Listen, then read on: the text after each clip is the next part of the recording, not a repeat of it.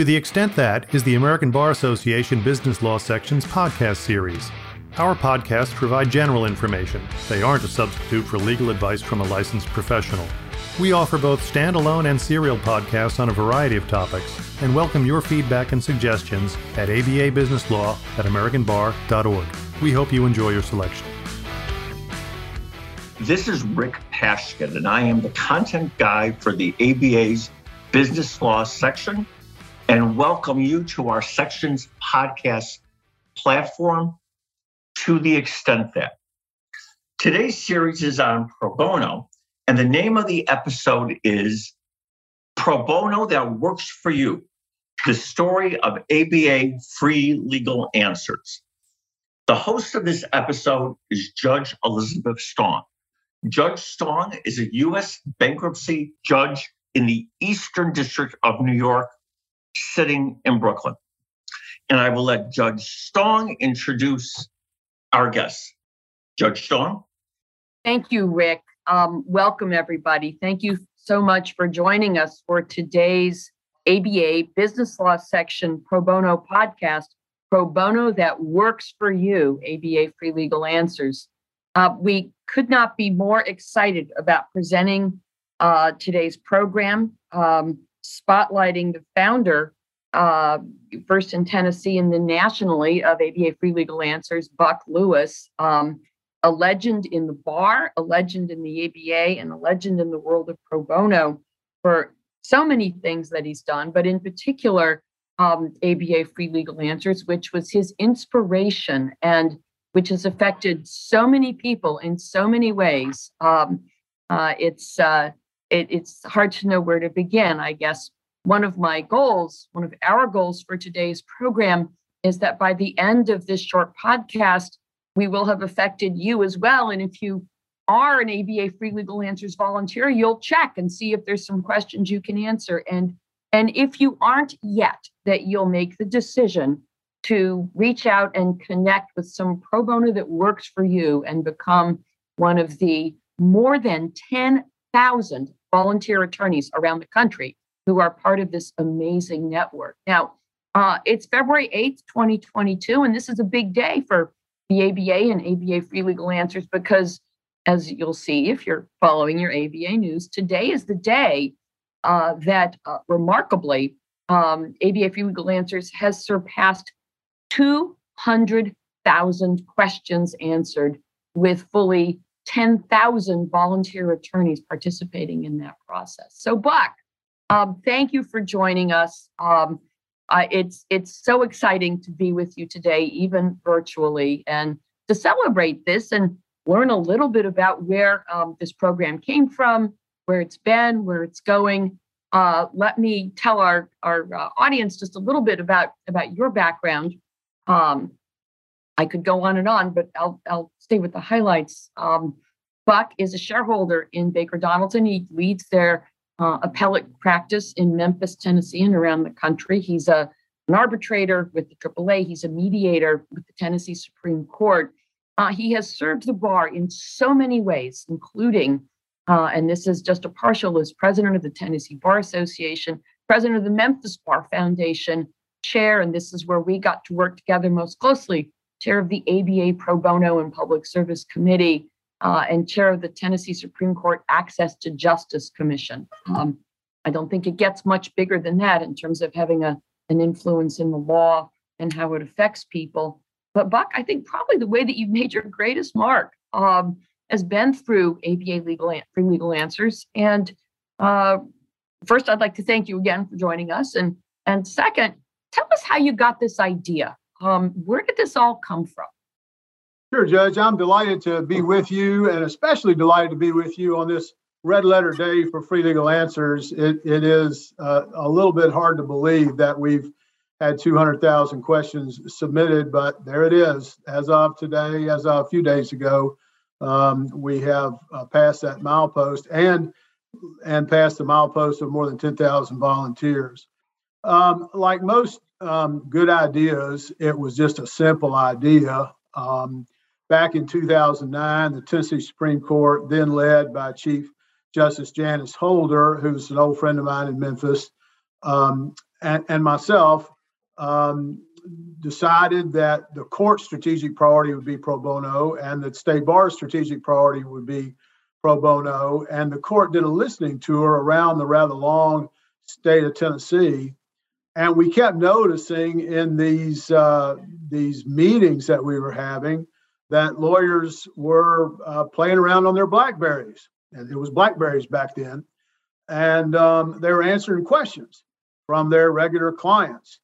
And I don't know, I came home from one of those meetings, and as I was driving home, it occurred to me, well, if they can answer questions for regular paying clients on their BlackBerries anywhere and anytime, can we do the same thing for pro bono clients? And so I went back to my tech team at Baker Donaldson at the firm, and we talked about whether that was feasible. And that's really where the seed of the idea came from. It just popped in to my head as I was going around with Chief Justice Holder, listening to people talk about access to justice in our state. So, Buck, you're attending meetings on a listening tour with the Chief Justice where people are on their BlackBerries, or now it would be their phones, and where most people would see that and maybe raise an eyebrow and think, look, come on, could you please focus? You see it as an opportunity. What happened next? Well, our tech team went to work and actually created the software program that became Free Legal Answers, and we copyrighted it. And we launched it in Tennessee in the spring of 2010. We rushed up the launch because of some historic floods that were taking place in Middle Tennessee then. And we operated it long enough to realize that it was going to work, and we offered it to other states at an Access to Justice conference sponsored by the ABA in St. Louis. And about a half a dozen states launched. And then a few years later, I joined the pro bono committee. And in my sort of welcoming interview with the chair, Mary Ryan, my friend Mary Ryan, she says, "Dwell, do you think we could take something like this nationally?" And so I went back to the tech team, and they said, sure. In fact, the technology has improved to the point where it'd be much easier to make a sort of a mainframe on which all the states could sit, and they were pretty confident that they could create it for a national platform. What followed then was an approval of the effort by our committee, and then an approval of the effort by the ABA Board of Governors. And then what followed that was about a year's worth of work going from state to state, literally talking to the stakeholders in any of the states that would listen to us and getting them to join our family of jurisdictions. And that's how we ended up taking Free Legal Answers nationally. One step leads to the other, that leads to the next. I recall some of those meetings of the standing committee. I'm pretty sure I was serving as a member and then as a liaison from the business law section at that time.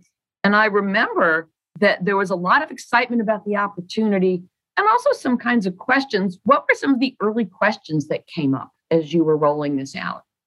Well, it won't surprise anyone to know that one of the questions was who's going to pay for all of this. I felt very strongly that I wanted the ABA to deliver something to the states for which they would not be charged, because the states, after all, were going to have to staff the effort themselves, and I didn't want them to have to pay for it. If you look on the website today, you'll see the logos of the major sponsors that pay for the cost of the full-time staff member, Tally Albuquerque, who's our national site administrator, and all of those expenses, including Tally and the malpractice insurance that we have and the use of the Microsoft platform, are all paid for by private donations. They do not, none of the money comes out of any bar associations do. So that was one of the big issues. Another one of the issues had to do with preservation of the attorney-client privilege. Would this be an open source product similar to like a Reddit, or would it be more of a situation where these lawyers were were the actual lawyers for these clients on a limited scope basis. And we decided we wanted them to be actual lawyers in an attorney-client relationship, albeit limited scope. So those are a couple of the issues that I remember us confronting. And there have been other developmental issues along the way, but those are a couple of the ones that stand out in my mind from back in the day. So, Buck, from the standpoint of a prospective volunteer, for example, dear listener, this could be you. What's it like to be a volunteer, to be one of those 10,000 volunteer legal attorneys on ABA Free Legal Answers? Well, it's about a convenient way to do pro bono as any that exists that I know of. You can do it in your pajamas. You can do it at your child's soccer game. You can do it when you're waiting on your flight to take off. Any place that you can access the internet, you can do pro bono on Free Legal Answers. In order to sign up, you could go to your state site. Let's say you're in Texas. You could just Google Texas Free Legal Answers and it would take you to your state site. Or you can go to ABA Free Legal Answers and click on the drop-down menu and it'll take you to the site for your state. And then you just click on the place where it says volunteer. And in a few days, they're going to check that you're in good standing and so forth. In a few days, you'll be good to go to start answering questions. And then when you log on, you'll be able to view the questions that are in the queue that clients who have been pre-qualified as pro bono clients will post. And you don't pick the ones you don't want to answer, and you pick the ones you do. And it's really that simple. And our lawyer satisfaction surveys are always very strong because there's just no easier way to use your legal skills and education to help people than to go online, Free Legal Answers. So maybe I'm thinking back in my practice days. I'm a New York licensed lawyer. I do a lot of big case litigation at my firm. I'm doubting there's going to be questions about securities fraud or how to defend an SEC enforcement action. How sure can I be there's going to be a question that I might be able to answer? Well, we get that a lot. And I'm mindful this is for the business law section and members of the business law section typically are not litigators. I'd make several points in that regard. One is many of us in our prior lives have done other things. The other is many of us, even though we may be securities lawyers or insurance coverage lawyers or class action lawyers, have done pro bono in other contexts, like traditional walk-in clinics at a library or a courthouse. The other thing I would say is that if you're an ABA Free Legal Answers volunteer, there will typically be free training and CLE available to you in your state where you can learn more about whatever area of the law interests you. For example, if you're a veteran and you want to help other veterans, there'll be resources available on the website so you can handle veterans benefits and veterans healthcare coverage questions and so forth. That's one of the things about the site a lot of people like is they can kind of tailor the type of questions that they want to get. The other way that Free Legal Answers, I think, is more user-friendly than the old traditional walk-in clinic is that you're not going to be plopped down at a table in front of a client and presented with something that you're supposed to respond to extemporaneously. You have the ability to read that question, to do research, to talk to your friends and colleagues about how they might answer it. You can put together groups of people to do Free Legal Answers together at lunch or late afternoon or at the law school. And so you have plenty of help to help you get used to answering the questions of low-income people. The other thing I think is lost upon lawyers that haven't done a lot of pro bono is that a lot of these questions are questions that are what seem basic to a law student or basic to a young lawyer, but are far from basic to our clients.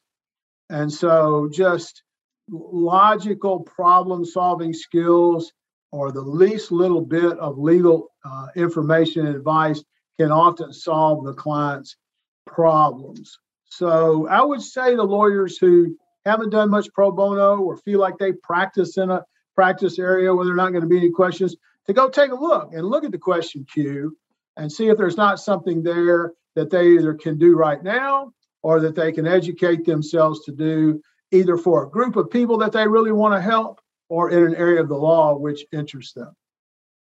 So if someone signs up, and the way you've described it, you could literally do it on the train on the way home. You could do it at, as you say, at the soccer game. It sounds like maybe you could do it at a meeting with the Chief Justice, though I wouldn't recommend that. What if you then get real busy? What if life gets busy and it's a month or more before you can go back and even think about taking on your first question? Is that a problem? No, not at all. In fact, even if you take a question from the queue and start answering it, and something happens and you need to come back to it in the next day or so, that's not a problem. Now, if you go too many days and you've pulled a question out of the queue, then the program's going to put that question back in the queue so the client doesn't have to wait. But there's no minimum. That if you sign up and you don't get to it for a month, that's fine. Or you answer 2 questions and you come back 2 weeks later and answer a couple of more questions, that's fine. Then maybe you don't answer any questions for a month, but then you spend 3 hours answering 12 questions. It's all fine. What we're trying to do on a state-by-state basis, of course, is make sure that the clients don't have to wait too long to get some help. And that's the beauty of having all these volunteers, because when one volunteer doesn't have the time to do much on the website, other volunteers can pick up the slack. So we have enough people now that there's a fairly steady amount of attention being paid by somebody in that jurisdiction. So it's no problem. Obviously, the more questions that you can answer, the better off you are. And the ABA has a recognition program for recognizing lawyers and firms which answer a certain number of questions in a year. But there's no minimum. There's no if you go dark for a few months and come back and answer questions, that's perfectly fine. We just ask you to reaffirm when you go in for each session that you're still licensed and eligible to do this work in your jurisdiction. Other than that, you log on as you see fit. And would a lawyer licensed in a particular jurisdiction have access to questions only in that jurisdiction, or would it go beyond that? Yeah, no, you're going to pick a state, and then the clients in that state will post their questions. If you happen to be licensed in more than one state, you can go to any state in which you're licensed. But if you think of Free Legal Answers as an old-fashioned walk-in legal clinic on steroids, that's sort of the model. And so you wouldn't have a Tennessee lawyer walking in and helping New York clients with New York problems. The same thing is true of Free Legal Answers. So, but it's really fun for some lawyers. Let's say they're licensed in Tennessee, but they're stationed on an aircraft carrier somewhere in the ocean, but they got internet. They can help the folks back home from wherever they are. Or let's say that they're licensed in New York, but they've taken a job in Silicon Valley, but they've kept up their New York license. Then they can help the folks back in New York. What decides it is where they're licensed. If they're licensed in that state, they can go on that state's page. But if there was one thought you wanted to leave our listeners with, hopefully to motivate them either to log in and take a look and see if there's any questions in the queue they'd like to answer, or to take that first step and go on the website and become one of those 10,000 plus volunteer attorneys, what would that be? One of my favorite authors is David Brooks. And I've heard David speak several times, and he talks about the difference between happiness and joy. And he talks about how joy is lasting. And joy is a contentment with the way that you've lived your life. Joy is something that people can never take away from you. if you're not using your skills and abilities and education to help people who could not possibly get help otherwise, you're missing out on one of the greatest joys of being a lawyer. I've yet to run into any lawyer that worked on Free Legal Answers or really any other form of pro bono that isn't delighted that they did so. I turned 66 in December, be practicing law 40 years this year. And one of the things that I'm most joyful about is the access to justice work that I've done. And so I would say to lawyers of all ages, don't miss out on the most rewarding and joyful aspect of your profession. Don't leave that out of your life experience. Check out Free Legal Answers and experience the joy of helping people who desperately need your help and for whom you can make a profound difference. You can take all the rules and the platitudes and everything and set those on the side of the desk for me, Judge. It's all about making sure you don't miss out on the joy of helping people with your legal training. Thank you so much for everything you do to make this opportunity available to lawyers around the country, 10,000 strong and more, 200,000 questions answered. I can't imagine a better note on which to end our conversation than that. Thank you so much. To our dear listeners, please Google ABA Free Legal Answers. Please sign up. We need you. Find the joy. Thank you so much. Thank you for listening to the ABA Business Law Section's podcast series, To the Extent That. The section offers a robust collection of content. To explore more about this topic, or to learn about joining the section, visit ambar.org/bizlaw. That's BIZLAW.